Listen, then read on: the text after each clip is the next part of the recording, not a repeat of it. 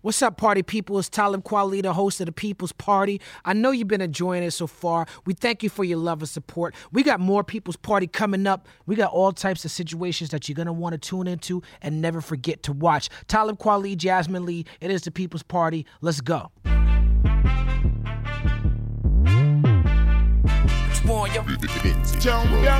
what we done started. Look at what we done started. This the People Party. What's up, party people? Gather round. My name is Talib Kweli. Welcome to another fantastic edition of the People's Party with Talib Kweli and my lovely co-host Jasmine Lee. Give it up for Jasmine Lee. That's me. How are you feeling today, Jasmine? Absolutely amazeballs. Amazeballs. I'm pretty fucking amazeballs too, because today's episode is a special one. It's one I've been looking forward to doing for a long time. We have a lot of friends of myself on this show, but not a lot of people that I started my career with and have been around for as long as I've been around. This man we have on the show today, his name has come up a lot with other artists on this show. We were both on Rawkus together. He is an entrepreneur. He is a producer. He is a label owner. He's an incredible MC. He has been a part of major situations in hip hop. It's very hard to have like one hit record. It's very hard to have like one dope group. It's very hard to have like one dope verse that everybody likes. This dude started Company Flow. This dude started a label called Def Jux. This dude started a phenomenal group called Run the Jewels. People, put your hands together. Give it up for El Producto. Yeah! LP in the house. LP! How you feeling? Finally got you in the house. Loving those shades, baby. I like the shades and the shoes. Thank you very much. I want to impress you guys. He was trying to one-up me. Job well done. What's up, man? How you feeling? Great. I feel great. So I want to take you back to the Gavin convention. Oh, shit. I think it was 98 or 99. We were promoting our, selling our wares Right. at the Gavin convention. And you invited me to your hotel room to smoke a blunt. And we smoked a blunt, and we were in San Diego. And you were telling me that you had figured out this military plan because we were in San Diego and that something was going to happen in the military. And that's all that I remember from the story because I was high. So I was going to see if you remembered what it was that she was breaking down for me. Hell no. Okay. Of course I don't remember. I don't even remember that.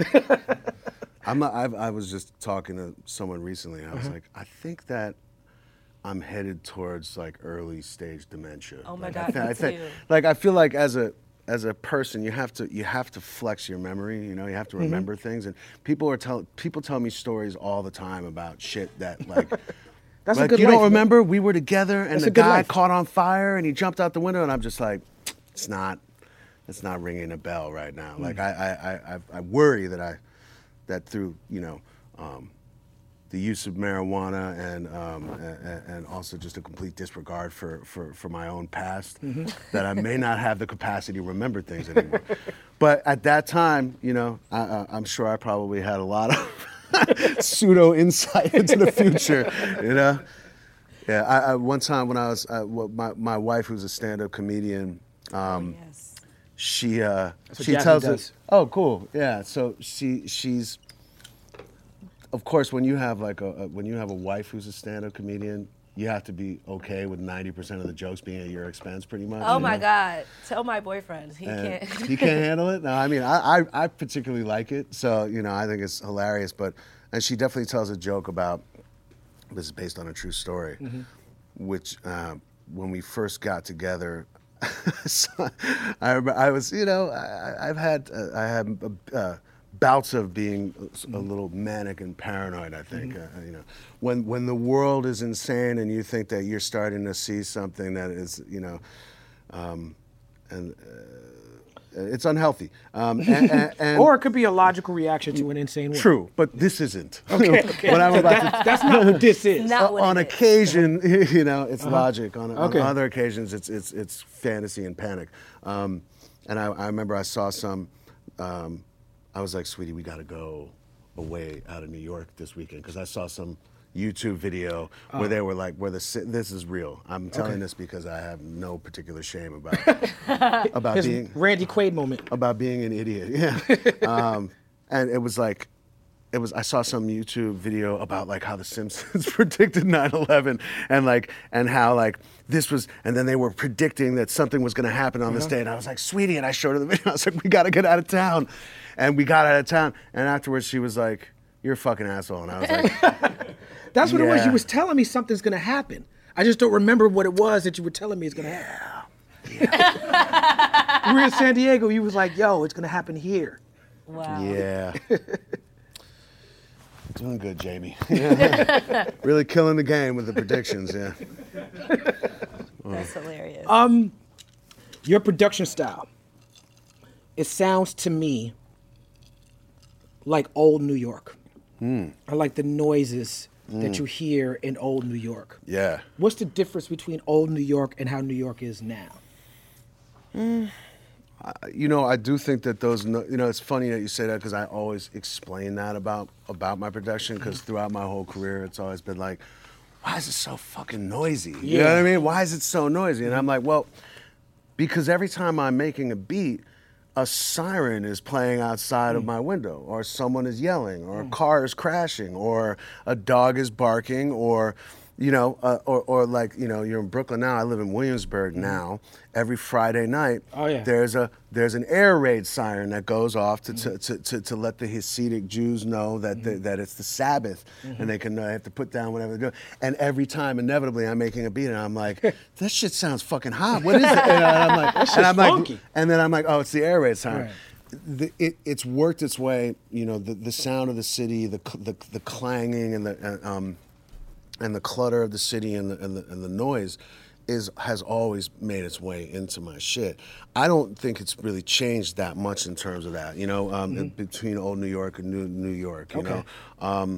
The difference between old New York and new New York is that I wouldn't be living in fucking Williamsburg in old New York, you know. No, that's right. But it's I always looked at the sound thing as maybe my attempt to organize all that chaos that's around me, you know. Like if I could capture it and put it somewhere that I wanted it, then maybe it would make a little bit more sense, you know. Now we were just talking in the back about you've been working with Rick Rubin.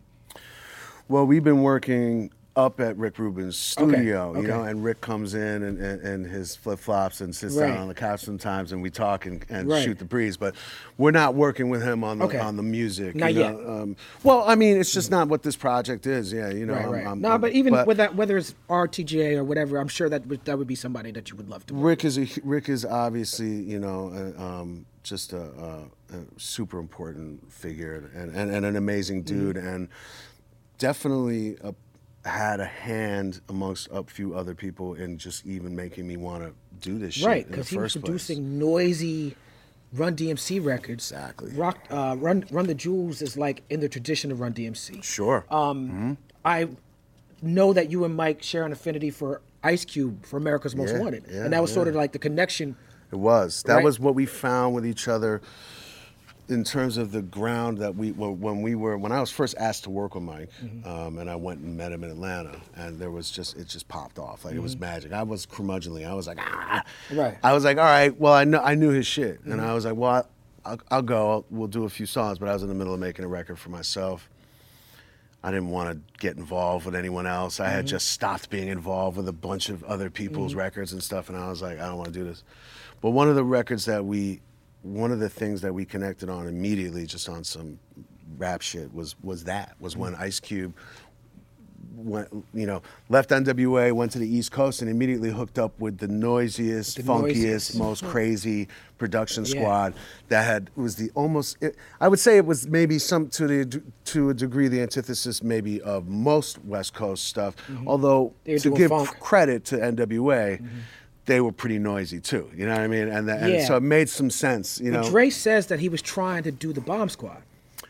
That makes a lot of sense. Yeah, he said he was listening to Public Enemy records and said, I'm trying to do the gangster version of that. And that's what it was, yeah. So there was some through lines, but we definitely bonded on that. And the Run DMC thing for sure. I mean, that's why we do two guys in black denim on a stage with a DJ, and that's our show. The Run DMC, as opposed to like the funk, where it's like the costumes and everything. Yeah, and you know the thing that was cool about Run DMC, and I know you remember this, was they were the first dudes to come out to just dress like normal Right. dudes. Like the dude on the corner. Yeah. Yeah. And you were like, wait a second, I could potentially be one of those dudes. Like I Yeah. could, like you, Run DMC made you feel like you could join the group.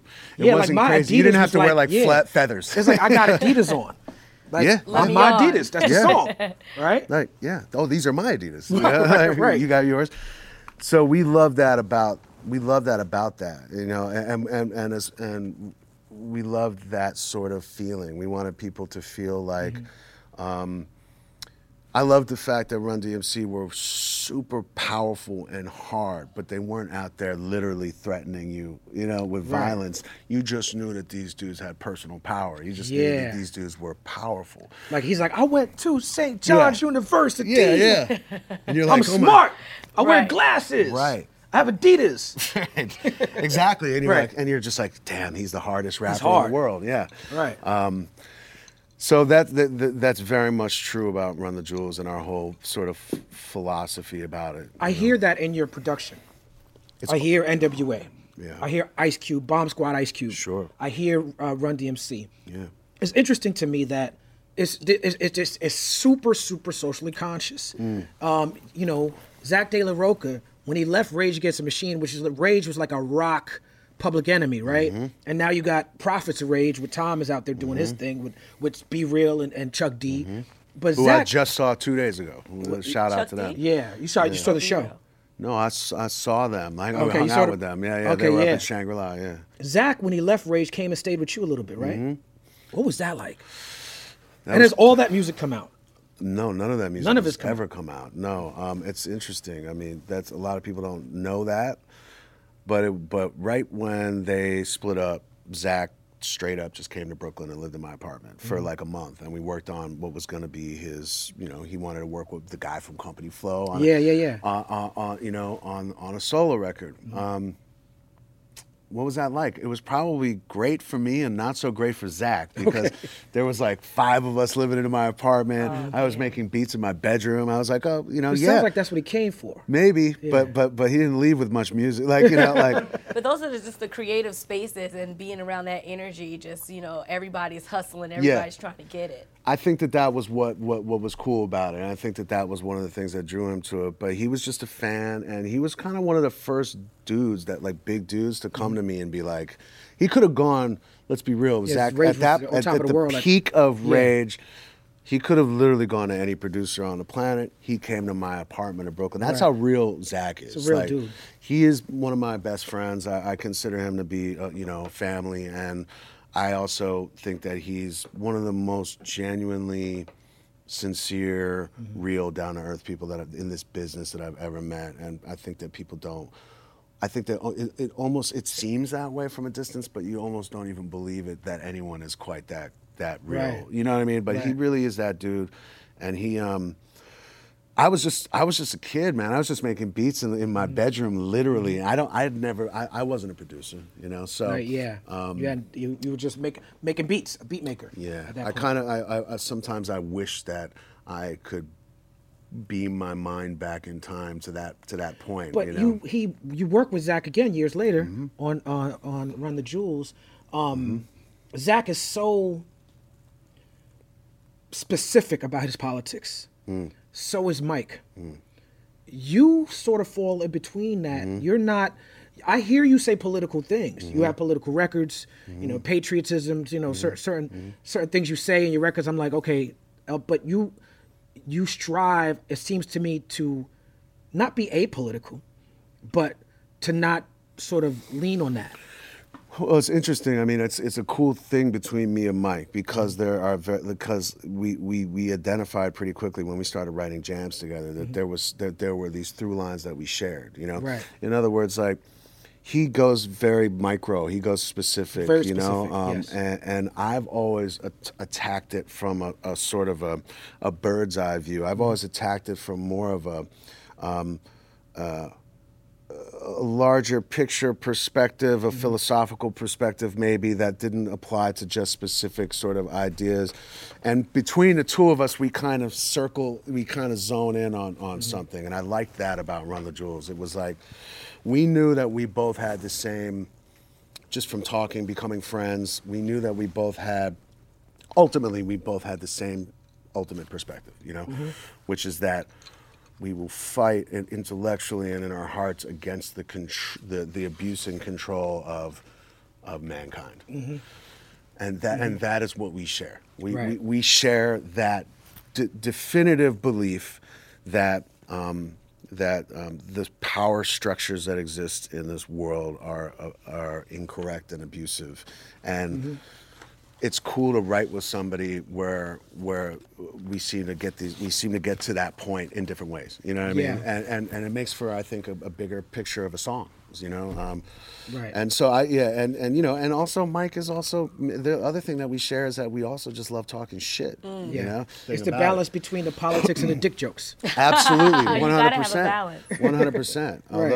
Although on this new record I'm not making a dick joke. Although I think I have one I'm working on. Come on, man, we need some dick Who jokes. makes more dick jokes, you or your wife? No, she's not making jokes. What are you trying to say? She's a comedian. That was a good dick joke. No, I'm just kidding. I don't. I just usually make them on rap records. No, I think that there's a fine art to the dick joke, and I think that you shouldn't push it too far. I think that you have to really nail it. Let me ask you this: Company Flow, and a lot of your music, and and Mike especially. Forgive me if you disagree with this, but it's very testosterone driven. Sure. In all the best ways possible. Sure. Do you feel like that's on purpose? I think that we have that. I think that there is like two boys talking shit Right. thing about it, and I also think that it's tongue in cheek, and I think that it's certainly for me it's tongue in cheek, and I don't take myself particularly seriously. I don't think Right. really Mike does at the end of the day either. And then there are these moments. What it does is it allows you to have these moments of softness, of these moments of another type of spirit. You know what I mean? That can be potent and can mean something. I think that it's really important in a record. For me, it's really important in a record for those moments of calm or introspection or something that is pensive or that means something to you, to be earned and to land importantly in a record. If you're making an entire record and every song is, or if you're seeing a film and every scene in that movie is a tearjerker. Yeah. Personally, I'm not gonna cry. Yeah. It's like, all right, I get it. This is a tearjerker. You're trying too hard. I like the fact that y'all have Zach De La Rocha and Gangsta Boo, like in the same circle. 100%. That's what Run the Jewels is for me. 100%. And Run the Jewels is this collection of proletarian. elements and also this collection of disparate elements that we're mashing together. For us, it's like we're saying, listen, there is no conflict of being completely stupid and also being politically aware. Right. There's no inherent conflict for that. We can have fun and say the wrong thing as well as say something that is important to us and that means something.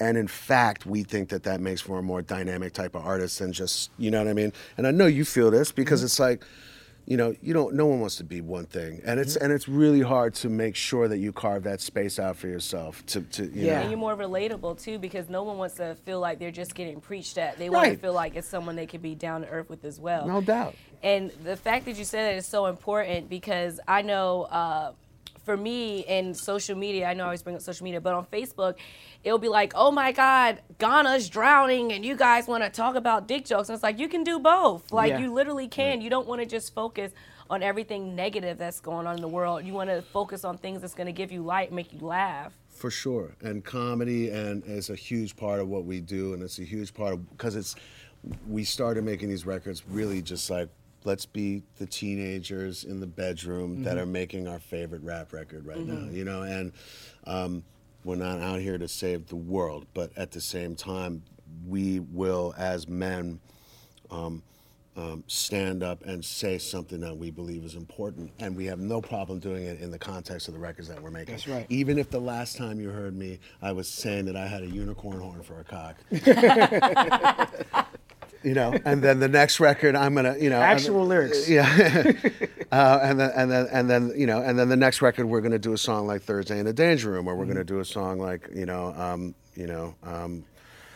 there's a litany of sort of jams, especially I think always are on our records, and then the last one maybe even more so than there had been before.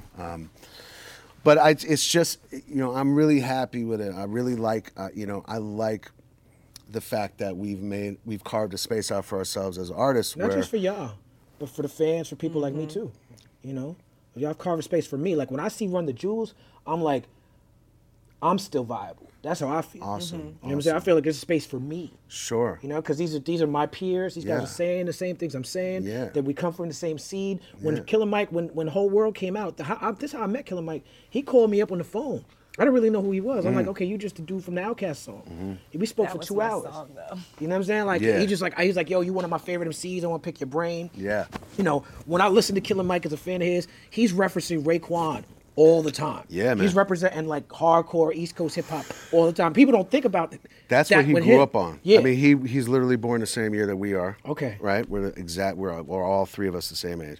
And him and his crew and his whole contingency, his whole people, they came up on the same records that we Right, came up. Shala Ray. They also had another batch of influences. Yeah, as they well. had the Atlanta thing is a whole different thing. It's trap culture, strip club culture, the whole like Martin Luther King, black business empowerment culture is a whole different thing in Atlanta. But you know, that's a real pure MC, as are you, which makes sense why Thank y'all you. linked up. And that's how it goes back to what Jay-Z said, like, you're hearing the rhymes, but are you actually listening? Now you're sort of like underground white Jay-Z at this point. You know what I'm saying? I got a better one for Thank you. you. I got a better I've been waiting years My for whole someone to life say for that. that. I got a better one for you. You're like the Bjork of rap. Well, you know, as Bjork once said,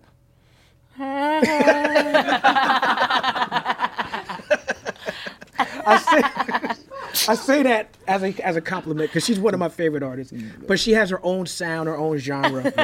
So when I hear your music, I'm like, that's some LP shit. Like that's unmistakable.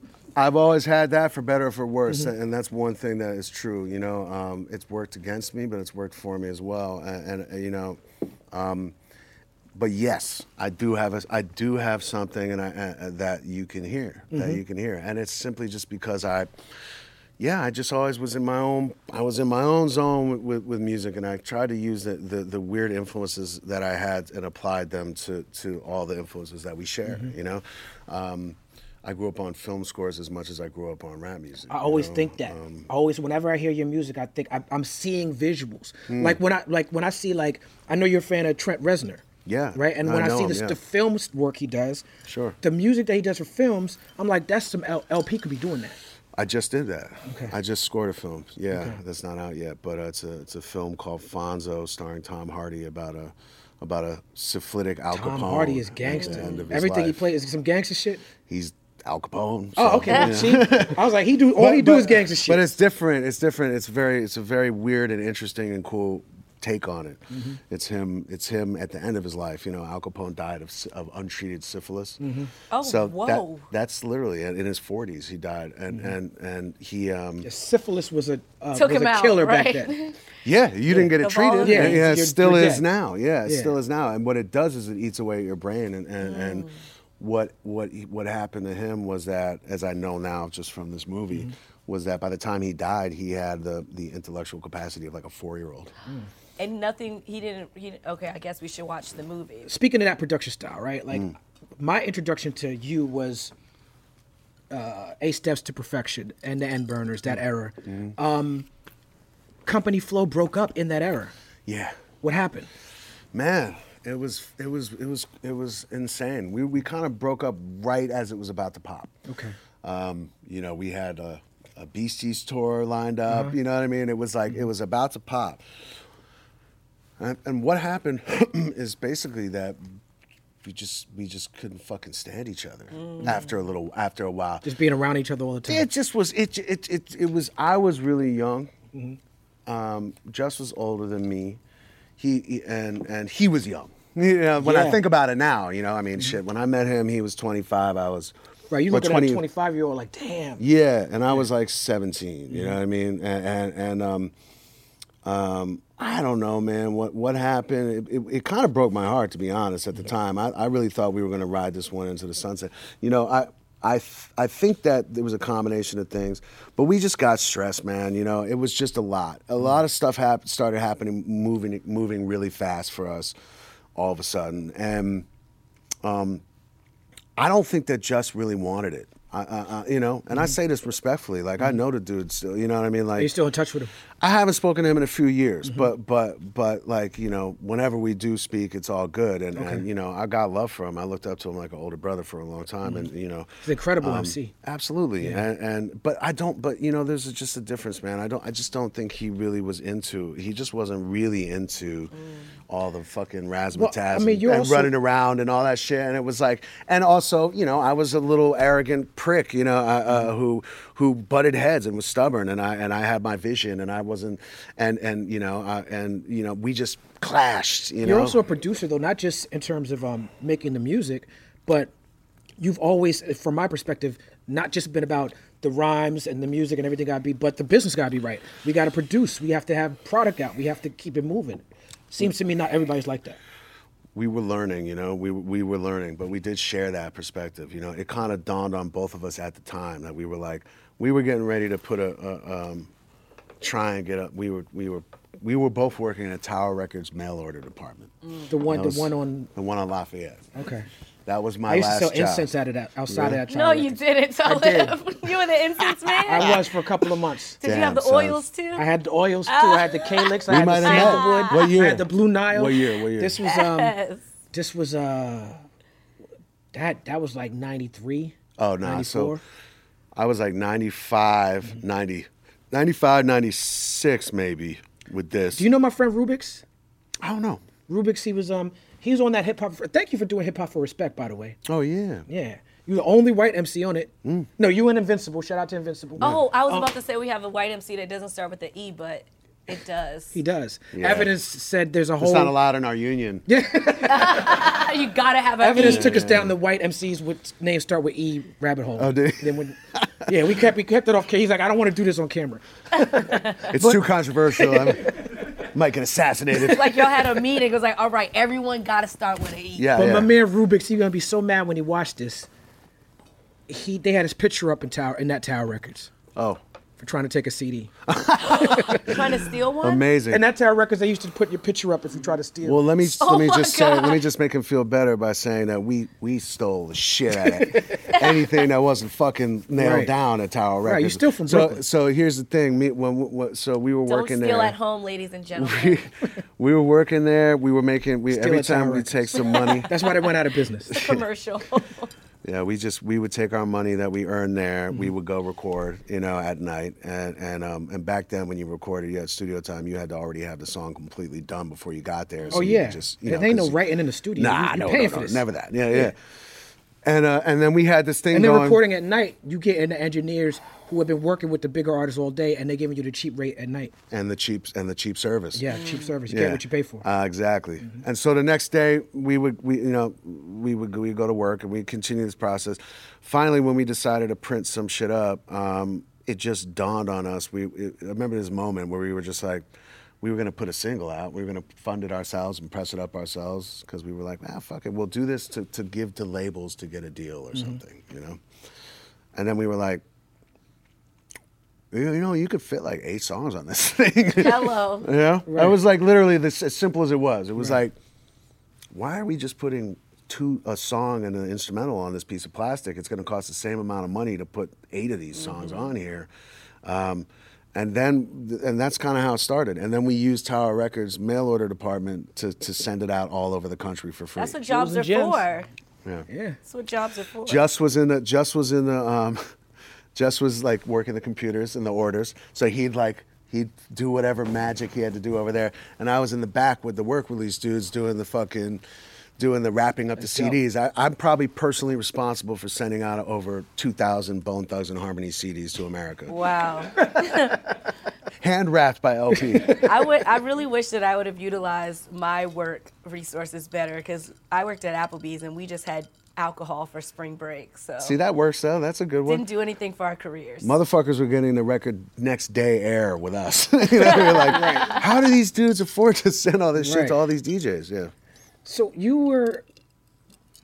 I've heard you describe the company Flow sound, and I suppose this could be for most of the projects you worked at as sort of like a sonic version of a violent home invasion. Did I say that? Yeah, you said that. God. You said to me we were smoking a blunt in the I room really together. have to stop saying things. Or stop smoking. But you also said that Company Flow was not about having a bad time. It was about having a good time while being bad. And I feel like you've also talked a lot about being attracted to heavy music, like just darker, heavier sounds. We were signed to Rawkus at the same time. Black Star was more jazzy, melodic. It was not. We were in the same circles in terms of like a cruise, but sonically, it was a different thing. Yeah. Did you ever feel like there was a competition? Between us and Black Star? Yeah, between like Company Flow and Black Star, because we were operating in the same spaces and sort of vying for the same fan base, but just different pieces of different sides of people's brain. No, the only time I ever thought there was a competition was when you got to the BDP beat before me. I was like, fuck those dudes.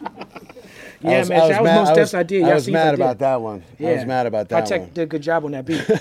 Yeah. No, I mean, you know, it's true that we, you know, I think that you look at different people's groups and there are just different strains of influences and all of them are legitimate and that all of them you can even trace back to the older hip hop groups that we loved, you know. People like BDP and Ultramag and Run DMC tended to have a more sparse, a little bit more jagged sort of like, you know, type of thing with stabs and like more of a sinister, you know, sort of jagged approach. And then there was all the stuff that we loved that was jazzy or mellow or more funky, more soulful. And I think that my influences really were rooted in shit like BDP and P and Run DMC and like old schooly D and like, you know, Fat Boys, you know, shit like that. So I was, and Slick Rick. And Big hip hop. Big hip hop Yeah. records with stabs and Yeah. you know, to this day it's kind of my thing. Like we weren't as lo-fi as like a Mad Lib per se, Right. but it was definitely more of a warm, fuzzier thing For that sure. we were doing. Yeah. For sure, and that's why it worked. You know what I mean? And that's why we coexisted because it Right. actually, to be fair, never felt like a competition. You guys always were doing your thing, and the thing about that period of time, that era, which was so special, I think, is that there were so many different types of, like, there were so many people doing different shit. The ones Yeah. that really stood out, the ones that ended up being sort of what we would consider some of the groups that were defining of that era, and I think Company Flow is included, and I know Black Star is, and I know there was a couple others. Everybody had their slot that they filled that created this picture where it was like, yo, there's a lot going on in this movement, in this scene. Yeah. You know? And there was, man. You remember the open mics and shit. Everyone would get up and had a different style, and everyone was into that different style. And know? you guys were, it was, for me, when I got to Rawkus, what was exciting about Rawkus to me was Black Attack was there. And Shabam was there. And Sir Menelik was there. I wasn't familiar with Menelik, but I was familiar with Kool Keith, and he was doing his thing with Kool Keith. And Company Flow was there, and it's like, y'all were there. Y'all established it before we got there, you know. But also, and I don't know if Jared's gonna love me or hate me for saying this, but I feel like Rawkus co-opted this whole independent as fuck thing. Well, I think that Rawkus certainly recognized it, and I think that they had the ability to do something about it. Like, you to know, platform it. yeah, Make I it mean, big. like for us, it was sort of just I've said this before. The independent as fuck thing was us sitting at the table. This is exactly how it happened.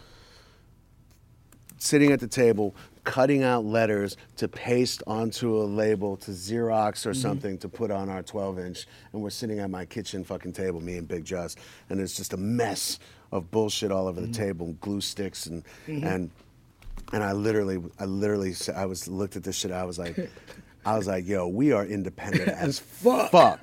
Like, we're not just independent. Right. We're sitting at my kitchen table independent. And it was a joke, and we laughed about it, and it was hilarious. And then we were like, yeah, we should put that we should just write that. I was like, you know, I'm gonna write that, because I pretty quickly recognized it as being like, yeah, we are. Actually, we are, and that's cool because at the time. nobody was making it okay, or even that you could be proud to not be on. When I first met Jared, I met him through John Forte at Makiba Mooncycle's crib, and he came to sign 7 Universal and Population Click, which became the Rose family. I remember Jared and Brian, these 2 white guys from Brown University, came to the hood. They came to Crown Heights, and John Forte was there, and everybody was rhyming their ass. Everybody had a blunt and a 40. Everybody's trying to get a record deal, rhyming their ass off. And at this point, Jared and them, I don't even think that they had y'all yet. And I remember John Forte being like, "Why ain't you rapping?" And I'm like, "This indie label shit. I'm trying to be on a major. I don't know Right. You're talking about this indie shit. I don't want to be independent." 2 years later, a short 2 years later, now my girl is pregnant. Now I lost my job. Yeah. You know, Most Def Yasin Bey come to me. He's like, "Yo, I think I'm gonna do a single with these Rawkus dudes." I'm like, "Jared and Brian?" Yeah. He's like, "Yeah, they gave me some money." I was like, "They gave you some money?" How much money they gave you? And then my whole thought pattern changed. That's when I was like, because I was still like, I'm trying to be signed to a major and have dancers and all that. No doubt. You can still get some dancers. I should get some. Should have got some Yeah. dancers. That Hire me. Come on, put me on tour, baby. Scrap love of them. Let me know when the audition is. I'll tell you, man. You know, the meeting those guys, it was very interesting, and I think Jared can attest to this. Basically, when we were having a moment in the underground, you know, but we had pretty quickly, through word of mouth and through like people like Stretch and Bobbito, and like, you know, we had started to get a lot of attention just from the little music that we had put out, like the EP that we had put out, which was called Fun Crusher. When we started talking to labels, all of a sudden people wanted to talk to us, and we went and did the rounds, and we did the rounds everywhere from major labels to independent labels on the West Coast to independent labels on the East Coast, and Rawkus were the ones that said yes to what we thought it should look like. We were like, well, we'd love to do this, and we'd want to own the masters, and we want to do a 50-50, you know, deal, and we don't want to promise more than one album because we don't know how it's going to work out. And at the time, these were ludicrous thoughts. You know what I mean? Like, no, there was really no chokehold on the game at that point. At the time, there was really no established. There was no Cash Money deal that where they were like, oh, they're getting, you know, this amount of percentage, and none of that existed. But we went into these guys' offices and who, you know, and said the same thing that we had said to other people who had been like, we can't, you know, then forget it. And they were like, yeah. And so that was what's, you know, I think that was a really genuine and place for us to jump off with that shit was because it was like, well, if they're in that headspace where they respect that idea and they're willing also to give us money, you know, then these guys are serious. And so when you say like, oh, the co-opting of it, I think that what they did was they finalized or they expanded the thought. I think that we had the thought of independent as fuck, and it was something that became a rallying cry in our collective, right? Yeah. And we helped define that attitude. I think that the best thing that Company Flow did in that realm was maybe that we gave people a little bit of a straightening of the spine a little bit, because there was no independent record label system for dudes like us. It was either you were on a major or you just were going around to different places of freestyle. We would go to Washington Square Park or fucking New Eurekan and like freestyle. You're right, there was no middle ground. There was no middle ground. Rawkus became the first step for a middle ground for people, the first people to recognize and say, actually this stuff, and they felt the same way that I did, and I really felt this politically, that this stuff actually has a monetary future. This stuff, we can actually sell this and not take this and try and change it, but actually show people what this is and try and explain what this is. So me saying independent as fuck may have meant something to kids and the people in our scene, because I think that it just gave you a little dose of like, yeah, actually, you know what because I actually don't really want to do what's going on right now in the music that's happening on the major level. A lot of it is not appealing to me. It's not really what I want to do. But then getting with Rawkus was the next step in that actually becoming real. And once that started to be established, you know,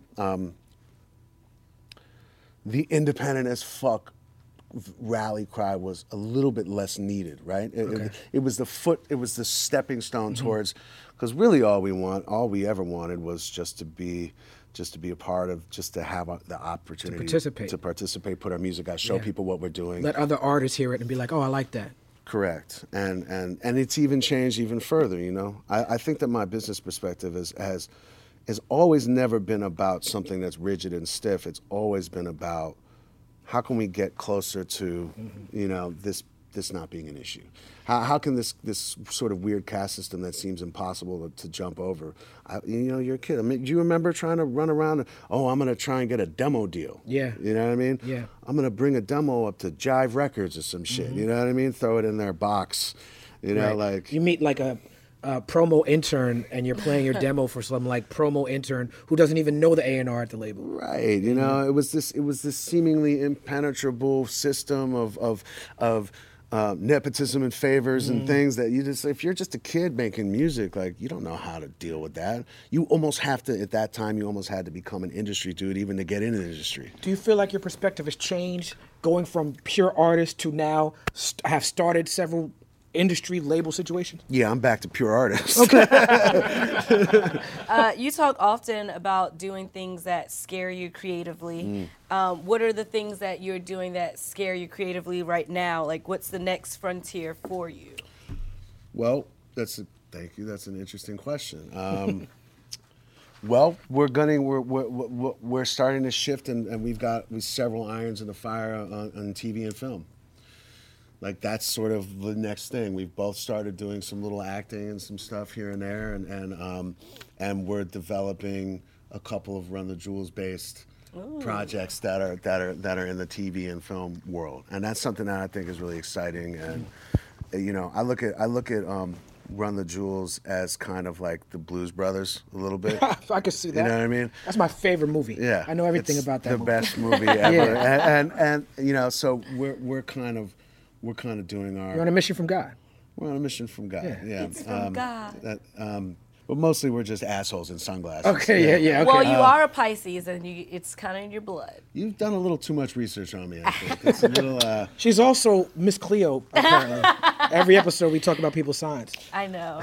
So that's one of the scary and interesting things that's super happening. interesting. Yeah, and you know, and all those. It's you know, we're sort of for the first time in my career, those doors have started to kind of crack open, and it's that's a fun thing. But really, I think that what I meant about that also was that I trained myself to when I got really scared, if someone offered me an opportunity to do some sort of music with something that was outside of my wheelhouse or that I didn't know if I was capable of doing, that I kind of forced myself to say yes. Right. In a lot of those situations, because I was like, you know, fuck it, I'm here once, you know, and I better not, like, I didn't go to high school, you know, like at all. I went for the first couple of years. I got kicked out of 2 high schools, and then I went to musical engineering school. So I've been literally on just prepping to be a musician and a producer since I was 16 years old. Now, your father was a jazz musician, and he played played piano in bars and restaurants and stuff, right? Yeah. Now, when you know, sometimes you're in the mall and someone's playing piano, or you're in a restaurant and someone's playing piano, no one's paying attention. Yeah. And I always focus in on that because as an artist, I feel very blessed to make art for a living that people pay to listen to, not they paid for something else and it's just in the background. Yeah. I always look at those artists with so much respect because I'm like, for you to be doing that. Did you have a parent who was a musician too? No. Okay. My father was into music. He was like a DJ a little bit, but he wasn't a musician. Well, I'll tell you, you sound like you were, because I had the same thing, right? And it's because I grew up sitting in these bars and sitting in these restaurants, watching my father be ignored, and watching my father play and sing, and seeing him. And it was, you know, even as a kid, I understood that it was uncomfortable and somewhat degrading. Because motherfuckers are ordering chicken. But it's a part of the game. It doesn't even matter how good he might be. No. They might want to clap. They feel awkward about it.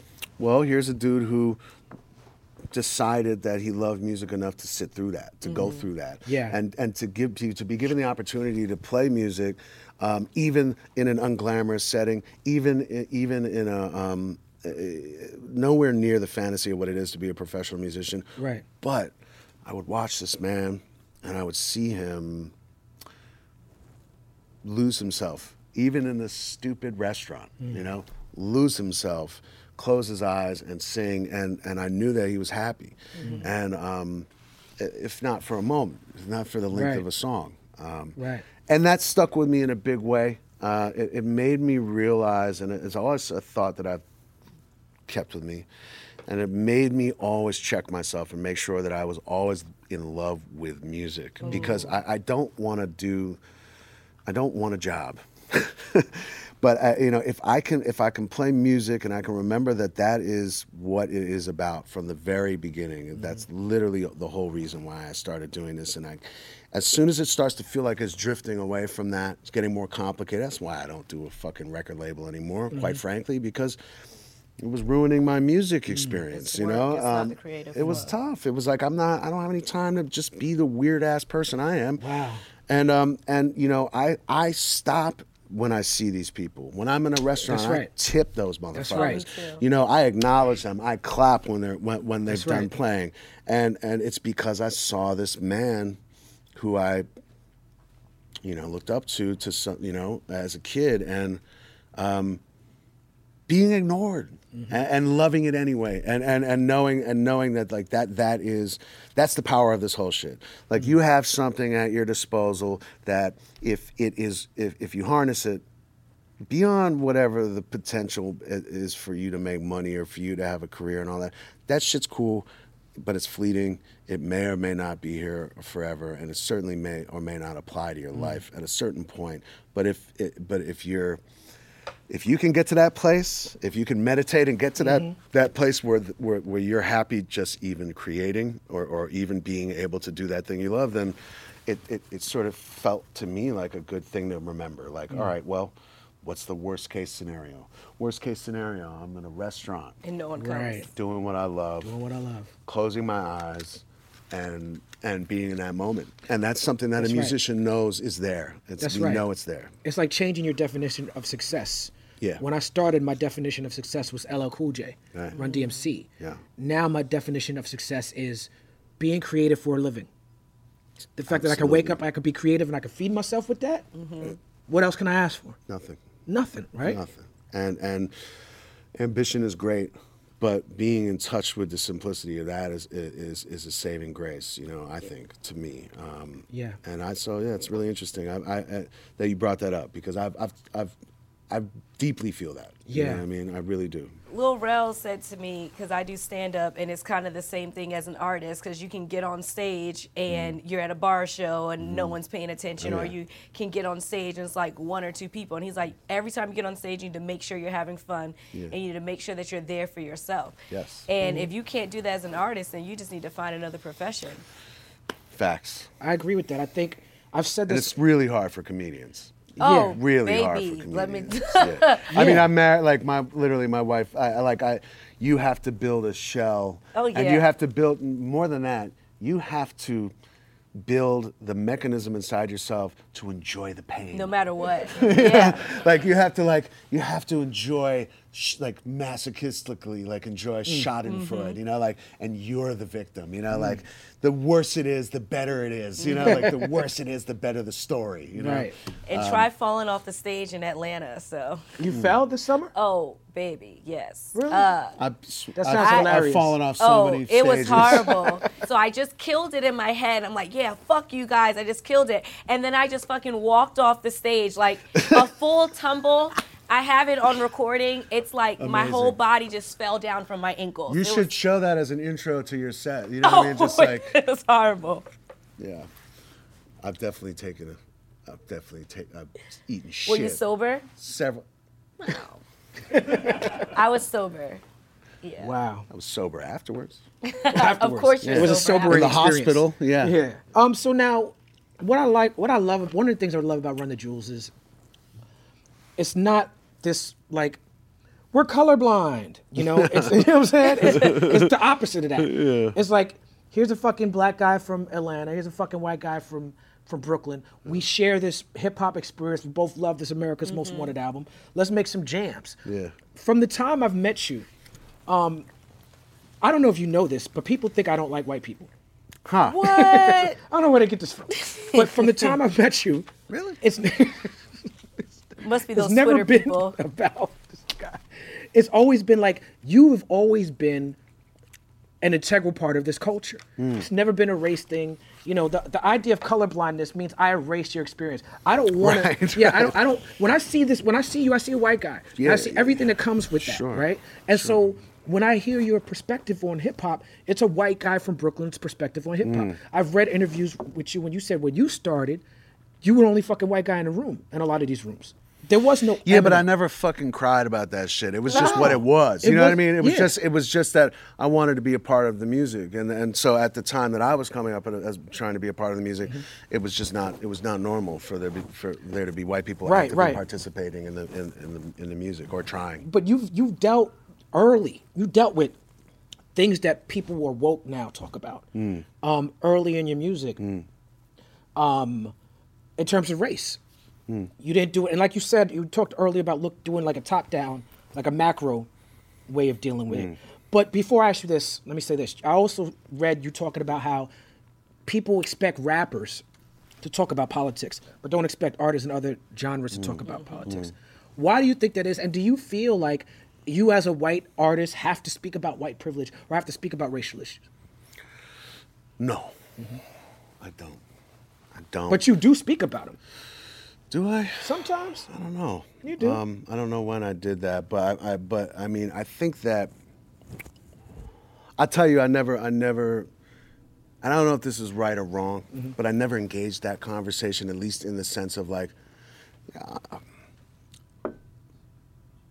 I just, I always found it a little distasteful to talk about or to put myself in any type of light that might insinuate that there was this struggle that I had because I was white, that I was trying to get into rap or anything like that. Like, I remember back in the day, they did an article on The Source. And they were doing this article about, this is maybe 96. 97 maybe. And they were doing this article about white rappers, which is not a normal thing. It was like worthy of an article back then. Right, you know right, what I mean? And even then, I refused to do the interview. And this is an article basically about me and Eminem. At that point, At yeah. that point, Yeah. this was really what it was about. All the E's. Eminem was back in '96. Yeah. Yeah, and Just started. 97 maybe.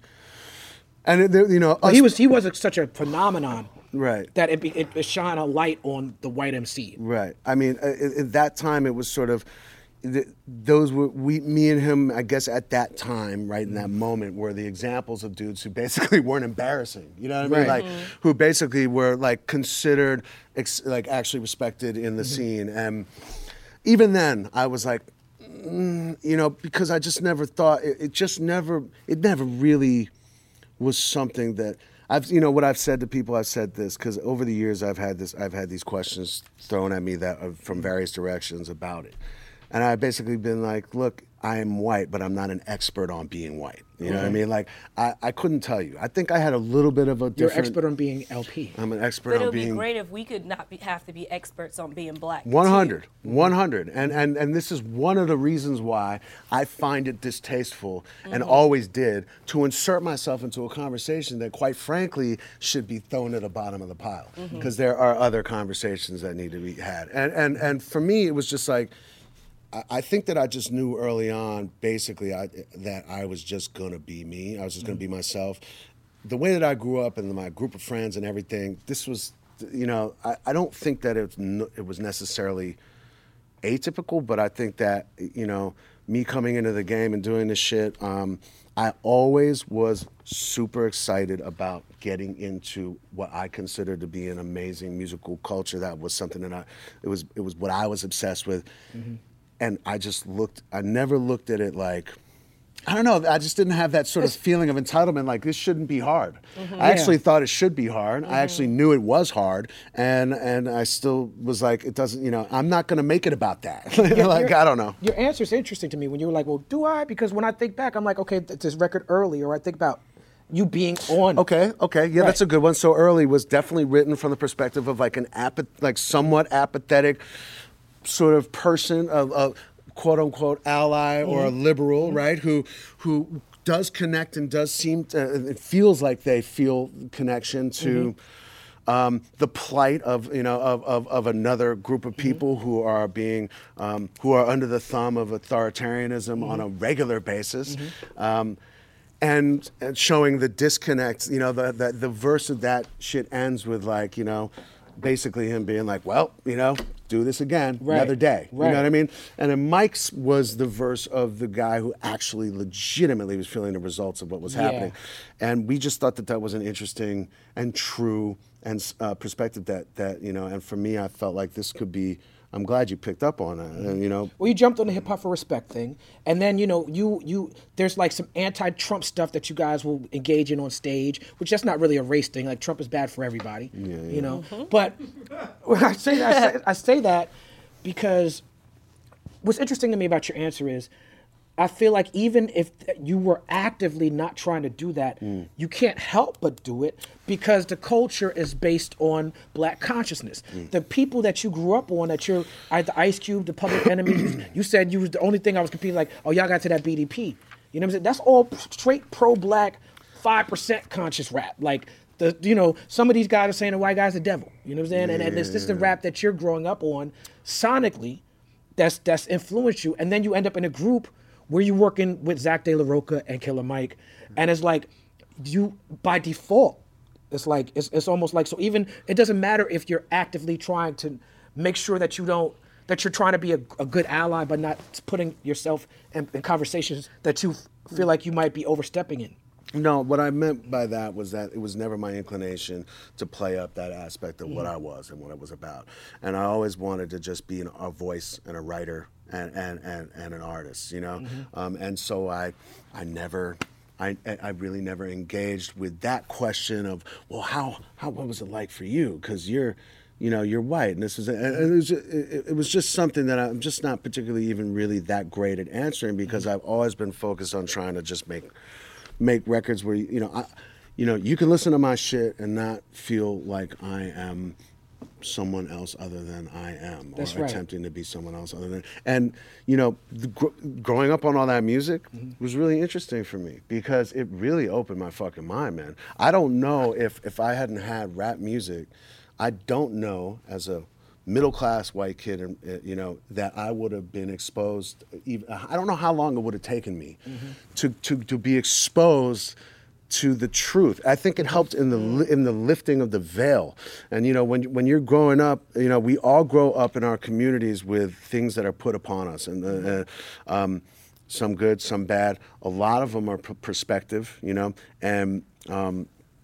I don't know how long it would have taken me if I didn't have rap music to realize that there was a whole hell of a lot of bullshit that was being. Rap has done that for a lot of. Yeah. I mean, it does that definitely for people of color, but you hear those testimonies from white people all the time. That it becomes, music is amazing in that regard. You know what I mean? It's like you wonder sometimes. I wonder sometimes. How people can be fans of rap music, but not fan of black people, or a fan of our culture, or a fan of wearing our clothes, or a fan of selling do-rags for $10 million, or kente cloth, all of that. If empathy and connection doesn't come with it, then what's the goddamn point, is what I'm saying. And so, where I grew up, the way I grew up, the people I had, the circle of friends that I had, just came from, a lot of it just came from just going to school in Brooklyn and just being, yeah, man, I feel very grateful that assisted in pulling the veil away from my eyes, and it all ended up contributing essentially to my political perspective. That feeling that something was wrong. Yeah. That feeling that something was a lie. That feeling that we are being told, there's a false reality being spun for us, and we're asking to participate in it.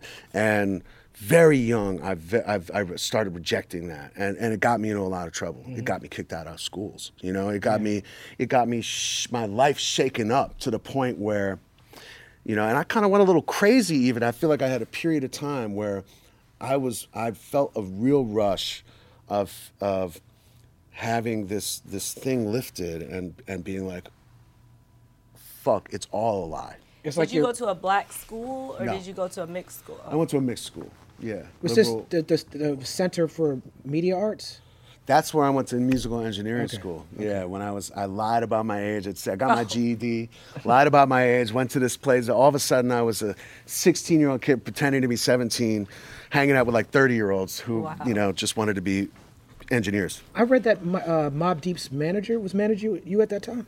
Mobb Deep's maybe one of their early managers. Yeah. Okay. Now, I've read the comments, back to the other question, the comment sections of this show. Oh. Sometimes. I don't participate in them. I Because if I do, it'll just become my Twitter feed, so I just read it. One of the things that comes up often is you'll have white hip-hop fans, because it's a lot of white kids who like Up Rocks, right? And they'll say, why, Kweli, are you always bringing up race with every guest? Like, why can't y'all just talk about the music? Why can't you just talk about the art? And what the exchange you just had is exactly why. Sure. We cannot talk about this music without talking about the culture. That's the whole point of this show. And when I see that comment, it makes me realize we're doing the right thing. Yeah. Because we're exposing a person who thinks it's just all about the music. It makes them understand that either you have to get down with this culture conversation, or maybe this ain't for you. But some people honestly don't know, and it's amazing that you got lucky and you grew up in Brooklyn, so you were, you know, in a kind of a well-rounded, depending on what part of Brooklyn you lived, environment. Because like for Roosevelt was an all-black neighborhood, and we had Latina people there, but we didn't have any white people. I didn't meet the first white person my age until I moved to Florida, and I was in 8th grade. And so there's a lot of things that I didn't understand, a lot of jokes that I said that I didn't understand that were not appropriate because I wasn't around white people. Yeah. And so that's why these conversations are so necessary, so people can see, you know what I'm saying, how it is around other black people. I agree. 100. Yeah. You took a Kool G Rap line and made it a hot song, but the song was a very serious song. I never heard hip hop deal with domestic violence in the way that you did. Last Good Sleep, that's the name of the song, right? Can you talk to us about that song? Why you felt the need to write it and how you felt after you put it out? Yeah, that was a big song in my life. It was a breakthrough for me as an artist, I think. I wrote about it because it happened. Okay. I wrote about it because I was witness to, you know, the abuse of my mother, and very violent abuse. And you know, I had never attempted to write a song that really meant anything. Company Flow was really You're having fun. It was fun. It was saying the rawest shit. It was playing with language. It was one-upping each other. It was like trying to make someone's jaw drop with coming up with a witty thing. There was some political strain. There was a little bit of fuck you rebellion in there involved, but that was about as evolved as it got. And Right. when we were doing the album for Jared over there for Raucous, when we were taking the EP that we did and turning it into a full-length album, hence Funk Crusher Plus. We knew we had about 2 more songs that we wanted to do, and we each wanted to do a solo jam, and we talked about it, and we were like, well, let's do something that kind of means something to us and our lives. We literally talked about it, and I think that this was a song that I was trying to write for a long time, and I never did. Now, to just a little bit of background is that my mother,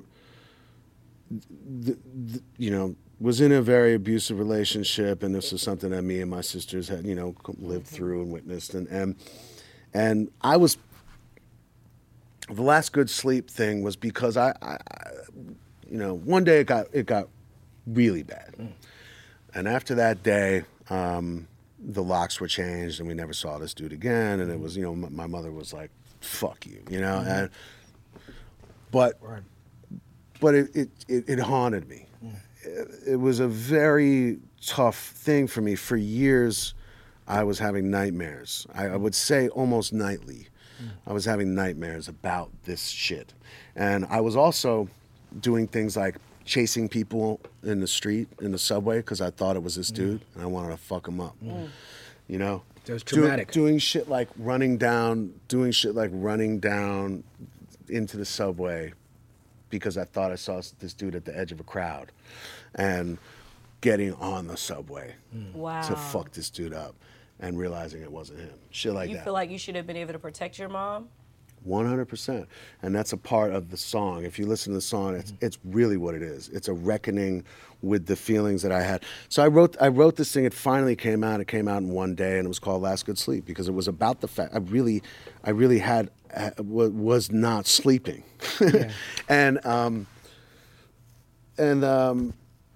you know, it's the first time that I ever did a song. I played it for my mother. She cried, you know, immediately, just broke down and sobbed, you know, because it was really a very real. It's a powerful song, for my man. life. It's very man. raw. It's you know, I had an emotional response to it. It's the first jam that I ever did that anyone had an emotional response to in that way. And I was not expecting it. You know, I don't think I ever wanted to talk about. I thought at the time, I was like, no one wants to hear about Oh, no. my shit like that, because no one was really kind of really exposing shit like that at the time. Right. You know, not that often. It was. Well, it wasn't that often, because I tell you how rare it was. The samples from Streets of New York, right? Yeah. And so Streets of New York was my favorite record for a couple of years. Hell yeah. You know, that's just Still. Yeah. Like I Best New York jam ever Yeah, made. sometimes when I'm Yeah. DJing, I still throw that one in, whether I'm gonna lose the floor or not. Yeah, yeah. They just need to hear that one. You Fuck know what the I'm saying? floor, yeah. Yeah, fuck the floor. Yeah. The only other song that I know that's like that is Eve's Love is Blind. Yeah. And that was a very, very powerful song. But what's interesting to me about, I remember having a visceral, emotional reaction to this third-party story that G-Rap was talking about. The man downstairs must have drank too many beers. I don't know who this man is. It's just this guy in this story about It's just the a streets. vignette. Yeah, 8 million stories. This is just one of them. Right. Here, you take the line, and it's like, now here's the backstory. Here's the story of this man. This is who this man is. I'd never heard nobody do that before in hip hop. You know, and I want to thank you for doing it, because it opened me up as a writer. That's awesome, man. I appreciate that. I mean, you know, it changed things for me, because I like I said, I didn't think anyone wanted to hear that, and I did it anyway. I had the idea that if I get too specific and too personal about my life, then it's going to alienate me from other people. And The exact opposite. it was the exact opposite. I realized that, in fact, the more specific you get, the more detailed you get about your life, if it's genuine, it can have a bigger emotional impact. Word up. Because we're not all these unique individual stuff. Like we all have the same emotions. We all have the experiences may vary, but the results are ultimately, you can pick them from That's a what category of makes about music 5. relatable.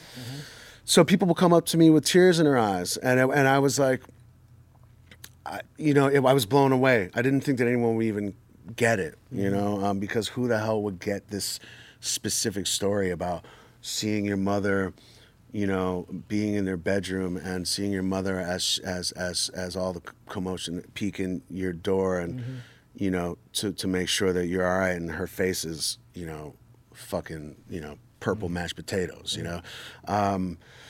And it changed me, and I think that it sent me in a direction. And then when I went into my solo work, post-company flow, I started really exploring that stuff even more, because I was addicted to it. I was like, oh shit, because it healed up. So backtrack a little bit. I won't go too long on this, but you asked. So what happened about how I felt after I made it? Well, it was the first song that I ever cried listening to after I had done it. That's a fact. And I don't know if even there have been that many more since then. Right. But my mother also did, and I remember I played it to her in her kitchen, and she burst into tears, and we had never Talked about it. So that was therapy for y'all. And I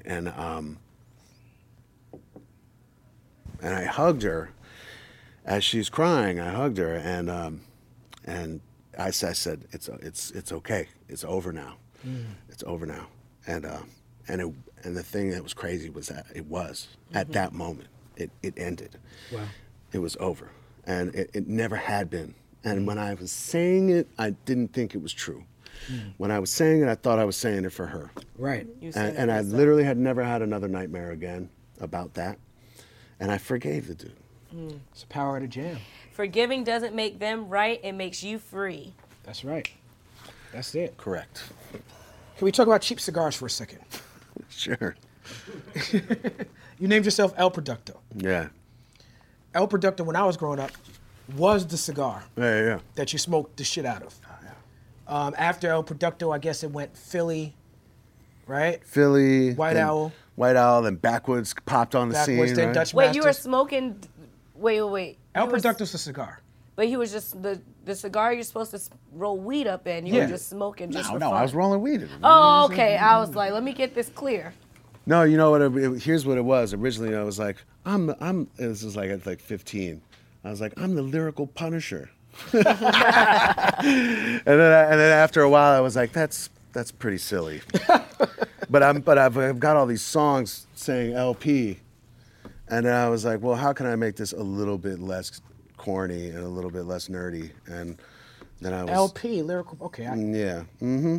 So it was LP, and then I was like, well, and I was literally just freestyling, and there was a box of fucking El Productos on the desk, and I just said El Producto, and I was like, all right, that's it, that's cool. It's a good rap name, bro. Yeah, it's all right, it's not bad. It's got the LP prerequisite is kind white of E. like my you know? initials, so because I'm Lee Patterson.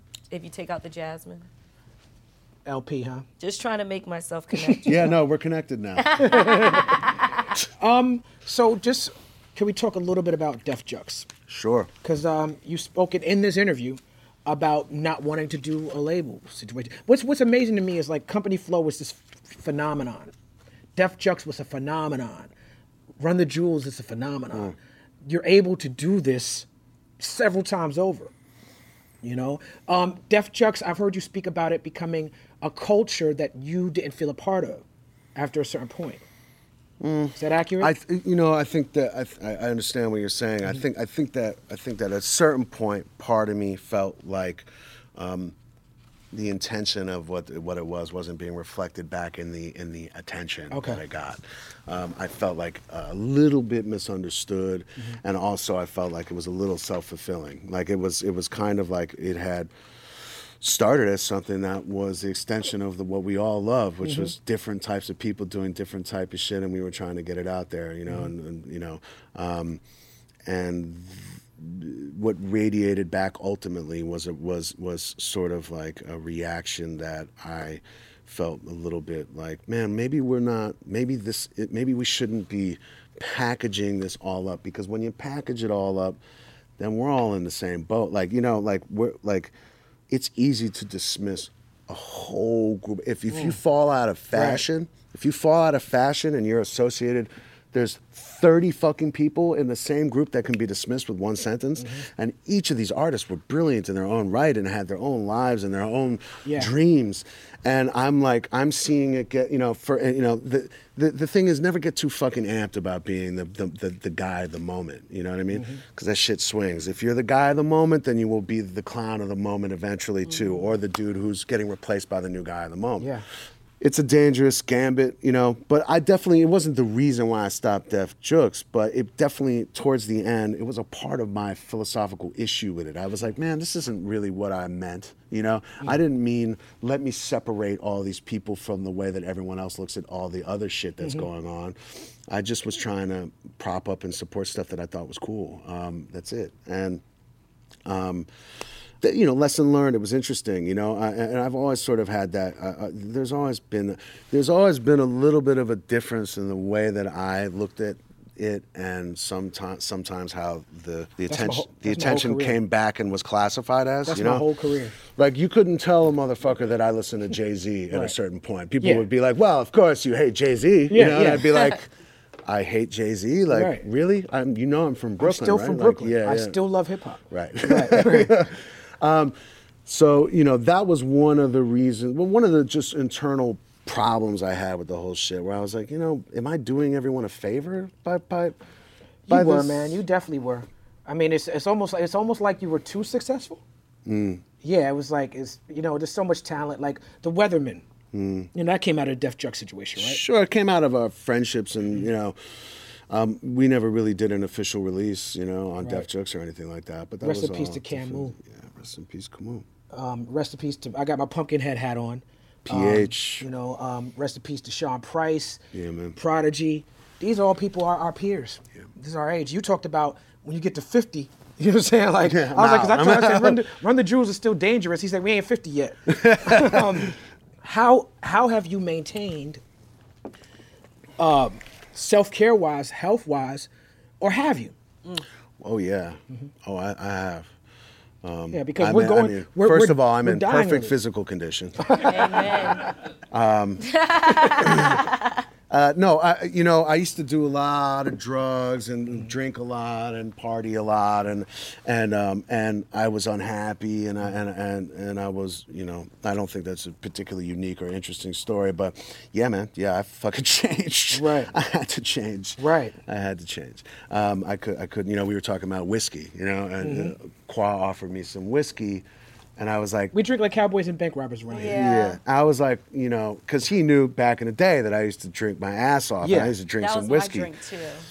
And I told him that I quit actually drinking whiskey in 2007, and you know, because I don't like apologizing to people. And I was like, I'm apologizing way too fucking much for whiskey to be the reason, you know what I mean? So, you know, I'm a child of alcoholics, and you know, and you know, I always had that edge. I always had that edge in my life. Like it was always walking the razor's edge. Am I gonna be a dude who parties, who's kind of crazy, or am I gonna be literally a substance abuser? Am I gonna go down the same path that my mother and my grandmother, who drank herself to death in a hotel room, and to the point where the dog jumped off the fucking balcony, you know? Am I going to go down that path? So you get to a certain point where, just like anybody, I think, you know, you grow up a little bit and you start to realize, and fuck the philosophy of it, yo, I just can't be hungover anymore, man. Word up. I can't, because shit to do. this shit is 2 days now. Right, now it's ticking in. Yeah. Anyway, but yeah, you know, the self-care thing is really interesting, and it's something that you almost wish you didn't, like I did it as a result of just getting older. Mac Miller had a record on his called Self Care right before he passed. Wow. Did you get a chance to get familiar with his music? A bit, and you know, and you know, he had reached out. I regret this. He reached out. He had moved to New York for a little while, and he reached out to me and was like, "Let's get up, let's make music." And I wasn't around. I was touring. I was doing. And so we never, it was like kind of the year before he passed. And I was like, when he passed, I was like, shit, like I never got that chance. Right. We always meant to, we were talking, we meant to do that. And I wanted to show him New York. I wanted to, you know, he kind of was reaching out for that. He was like, I don't have anyone here yet. You want to hang, you want to do some music or whatever. And I was like, no, he's a good dude. I'm out. I'm not even there, you know? So, yeah, but I never really got to hang with him. So Run the Jewels, y'all found success like in your 40s, but now you're doing big festivals and tours with sometimes artists who are doing hip hop who are way younger than you. Yeah. Do you have any advice for those artists? You're like an elder statesman at this point. Do I have advice? You better rehearse. Rehearse. Because there's a couple of fat old guys that are about to blow you off the stage. Right. No doubt. I love that. With that being said, you are working on the next Run the Jewels. 100%. Anything you can tell us about it? Is Kweli on it? Beyond that, is there anything you can tell us? Anything you can tell us about it? I mean, it's starting to take full. It's starting to really, you know, it's starting to really take shape. It's almost there. So I think it's the hardest record we've ever done. I think 100%. That's y'all done some hard records. It's maybe front to back the hardest record that we've ever done. I think we you know, the last record, Run the Jewels 3, was with me and Mike really we were really wrapped up. This is the lead up to fucking Trump becoming president. You know, this is the year in which the you know, that Eric Garner was, you know, was murdered. Can't Breathe. You know, Mike Brown. You know, we're coming off of the Mike Brown thing. this is the year where the emotional impact of all of this insane injustice was happening, and so I think we made an album in a lot of ways that reflected that. And we call it our blue record because there was a lot of really moody shit going on, and there was a lot of turmoil for us in our minds and in our souls and what we were saying. And I think with this one, we really are getting to, not I want to say we're getting back to something, because I don't feel like we're defined quite yet, but I think that we really got in touch with our love again, of the joy again, of just nasty ass rap records. Like we're looking at EPMD, we're looking at, we're looking at DOC, we're looking at I think that we wanted, this record is really just a fucking savage, fun, funky, angry, dope, shit-talking record with a couple of moments of like real, a couple of really tangible sort of payoff emotional moments. That violent home invasion music. But like if the person robbing your crib had like some bars to drop for you. Right. or like, you see him and you forgive him. Right. Nah, but I will say this, man, and I'm not one to talk about my music because at the end of the day, we could think it's the greatest shit in the world and motherfuckers could just decide that they're over it, but I think that we're making the best record we've ever made in our lives, and I'm really excited about it. I don't know, I hope it feels as good, because the feeling of it is joyful. I hope that it feels as good to everyone else that as it has been to us, I'm excited for it. Speaking of Trump, and Killer Mike. Killer Mike is a Bernie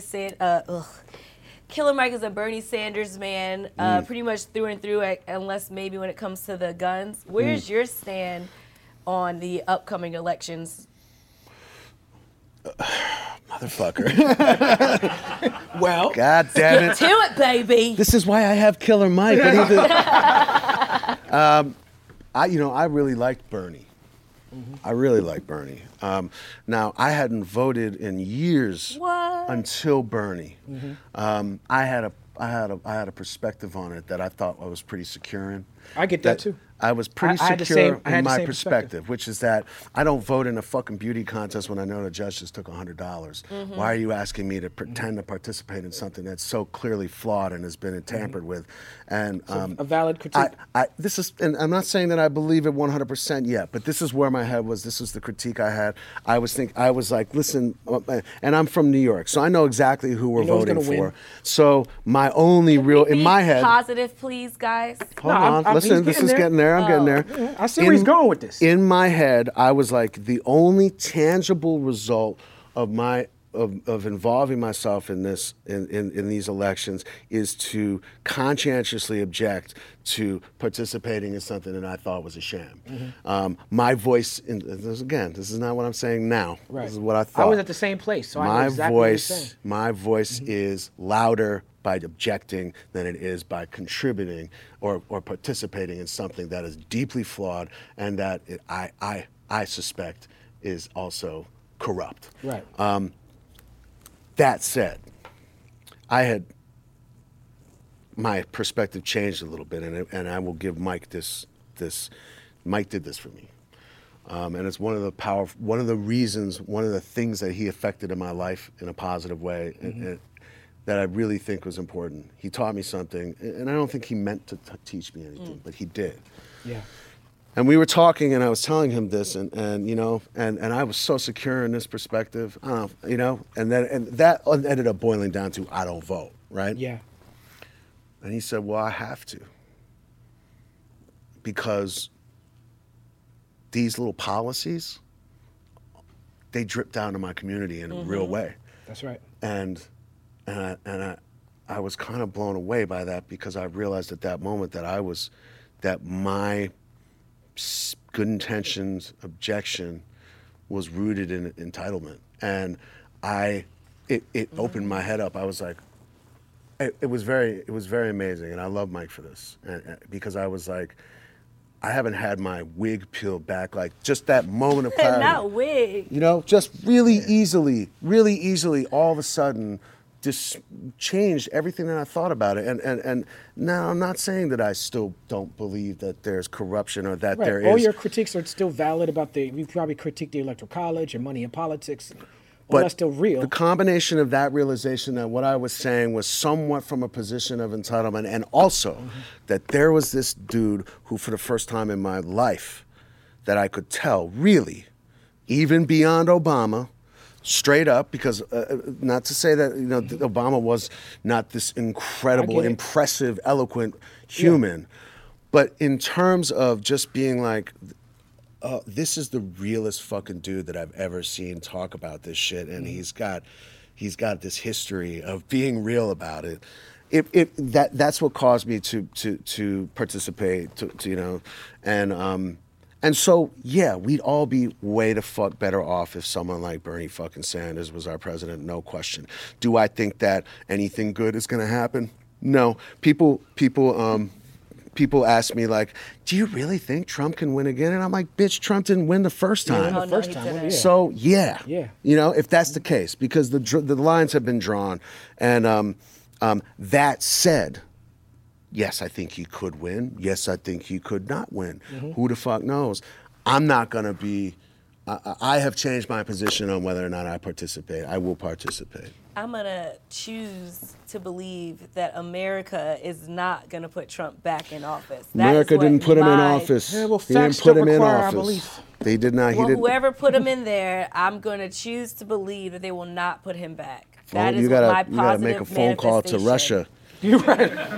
Listen, the great hack is in we effect. have a couple of more new moons before the election. Just start manifesting that shit. I mean, the real fact of the matter is that we, I think we need to give up on the representation of what we want being at the highest level of politics.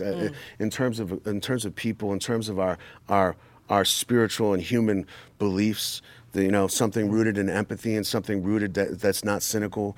I don't think that that's ever now again going to be represented in on a high level in politics. I also don't think that that they are holding all the cards.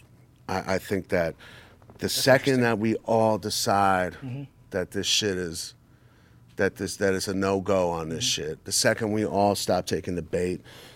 Listen, the ants can turn on the queen. You know what I mean? Numbers, right? Yeah. Proletarian. And that's not just a physical reality thought. There's an energy and there's something that can't be stopped. Look, you look at the '60s and the reason why acid and the love vibe almost destroyed the authoritarian structure of America. The violence. So imagine focusing that. Almost destroyed it. Word up. I mean, sorry, I don't want to make my last statement about acid and shit. But that's facts because so acid I guess what I'm saying takes is you let's on a do journey drugs. through your mind and it makes you think more. Right. So it's definitely, I can definitely see. So Ladies and gentlemen, Timothy Leary. So I mean, to answer your question, about this is that I'm just as conflicted as anybody about the whole thing. You know what I mean? And you ask me about Bernie. It's like I can honestly say, like, I'm not out there stumping for anybody. You know what I mean? I'm not out there stumping for Bernie. I do feel like as Killer Mike notwithstanding, there is a certain power in not supporting a candidate. I think Mike does it with grace. He does it because he genuinely believes that this man, like he genuinely 100% believes in this man. He knows this man. He believes that he's genuine, and he believes that his philosophies are the closest to the philosophies of Martin Luther King politically that anyone else has been since that he's ever seen in a political spectrum. And I 100% respect his backing of it. Yeah. And I don't choose to involve myself in exactly the same way, but I would be really happy if that guy got elected. Yeah, I like Bernie because he's from Brooklyn. That's what I'm saying. I like, I agree with the things that Mike likes about him are the same things I like about him. I don't know if he's going to get the nomination or not. That's a whole different conversation. I'm just not putting my name behind somebody. But how you arrived at that point, I arrived at that point reading about Malcolm X and Adam Clayton Powell and how Malcolm he didn't even consider himself American. It didn't get more leftist Right. than pro-black Malcolm X, you know? And Malcolm X was talking about, he was dissing Democrats, he was dissing Republicans, but Malcolm understood that the community could vote in blocks and come together as community and work with politicians like Adam Clayton Powell and do it in a revolutionary way, use voting as a revolutionary tool. And seeing it framed in that way, as an older man, I got it the same way that Mike framed it away for you. How much do you feel like that's growing up? Just comes with age. What? Just acknowledging that the way that you participate in the system doesn't have to be so counter, to the system. Yeah, I mean, look, I don't think that there's anything that's pure at this point when you're involving yourself and all that shit, right? It's because the stakes are too fucking high, and there have been generations upon generations of people who have been tainting it from the start and twisting it so that the odds of them losing power are much less. So there is no answer, there is no purity about the thing, but there's something beautiful about trying, and that's it, and like I've had meeting Mike was a very interesting thing for me because you had a very very I was always like the cynic because I was the romantic whose heart was broken. Right.